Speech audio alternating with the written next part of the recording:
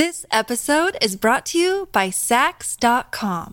At Sax.com, it's easy to find your new vibe. Dive into the Western trend with gold cowboy boots from Stott, or go full 90s throwback with platforms from Prada. You can shop for everything on your agenda, whether it's a breezy Zimmermann dress for a garden party or a bright Chloe blazer for brunch. Find inspiration for your new vibe every day at Sax.com.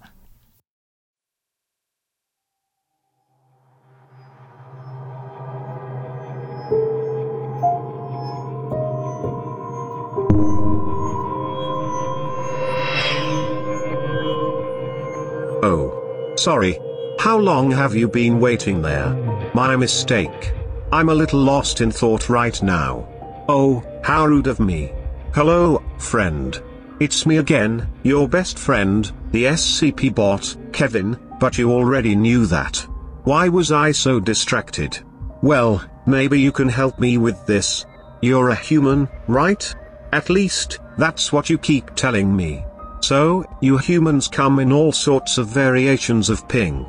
Middle pink. Butt pink. Disgustingly pale pig pink. Maybe sometimes slightly more orange or red or yellow or brown, but always some sort of, well, color, right? That's just how your skin works. It evolved that way. But never, completely black. And I mean, completely black. No, I know what you're thinking. That's very dark brown. I mean completely black. Here, listen to this. Item hash, SCP-029. Object class, Keter. Special containment procedures, SCP-029 is to be incarcerated in a Class 5 containment cell. She is to be allowed access to nothing of a physical nature. Her containment cell is to be placed behind a triple airlock, to avoid her escape. As of Incident 02934A, SCP-029 is no longer to be fed, as she does not appear to need sustenance to survive. There are to be 3 guards on duty at all times on her cell, and 2 guards on monitored duty. Floodlights have been installed in the walls of the containment chamber, and are to be on at all times. Once a month the chamber is to be cleaned and checked for defects. Under absolutely no circumstances are any men to encounter SCP-029 in any manner. Any males who do encounter SCP-029 are to be held under Class 3 detention for interviewing before termination. SCP-029 has requested a bed. Denied. A blanket. Denied. Books. Denied. Clothes. Denied. This is ridiculous. The girl can't even have clothes. We are not animals, let her cover herself. Dr. Erica Bodine. Dr. Bodine, you are granted permission to deliver clothes to SCP-029. Dr. Light. As of Incident 02953B, anyone who has potential access to SCP-029 is required to first watch surveillance tape 029 Bodine. As a reminder of threats involved when working with SCP items and SCP-029 in particular. Description: SCP-029 appears to be a pubescent female of Asiatic Indian descent. She appears to suffer from alopecia universalis. Over 80% of her pigmentation is a true black, while the rest of her skin has a complete lack of melanin, to the point of albinism. Her eyes are also a dark black in color. SCP-029 has severe homicidal tendencies and has displayed a remarkable ability to use any item as a weapon. However, she has a severe compulsion against shedding blood, preferring instead to strangle her victims. SCP-029 has demonstrated dexterity and physical reactions 4 times as fast as the average human.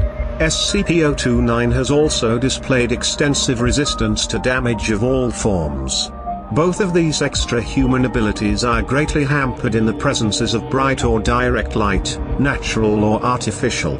In addition, any males who come within the presence of SCP-029, an area defined by her current perception, find themselves pliant to her will.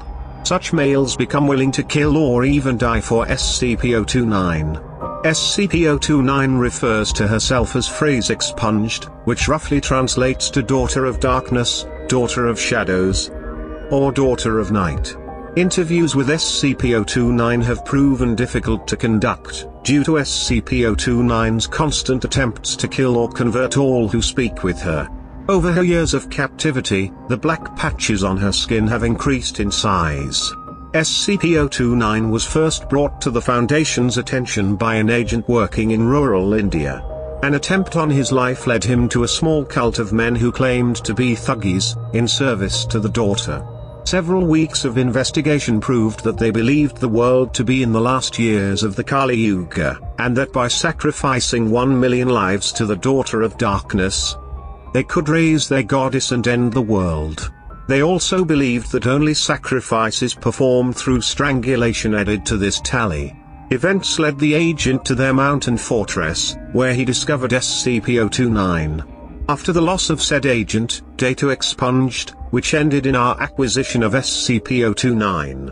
Addendum: 7 years after capture, SCP-029 began showing anomalous growth in her black pigmentation. When questioned about it, she claimed her followers were on the move once more. Investigation led us to a concentration of so-called Thuggis that had escaped our initial foray. After discovering that all her followers were there for one of their holy days, a tactical airstrike was called in. When the first bomb dropped, SCP-029 awoke from slumber, screaming at the top of her lungs. SCP-029 continued to scream for the next 4 hours, ranting and raving that we were killing her people. Since said event, the growth of black pigmentation has stopped completely.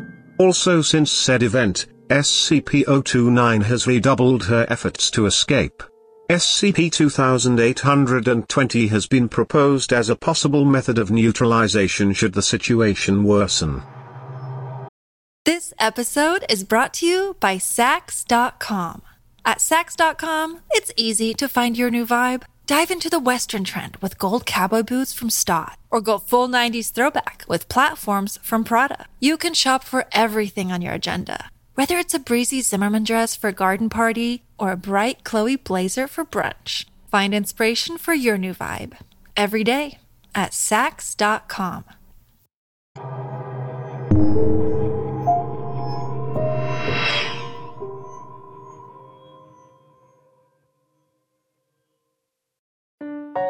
Robots Radio.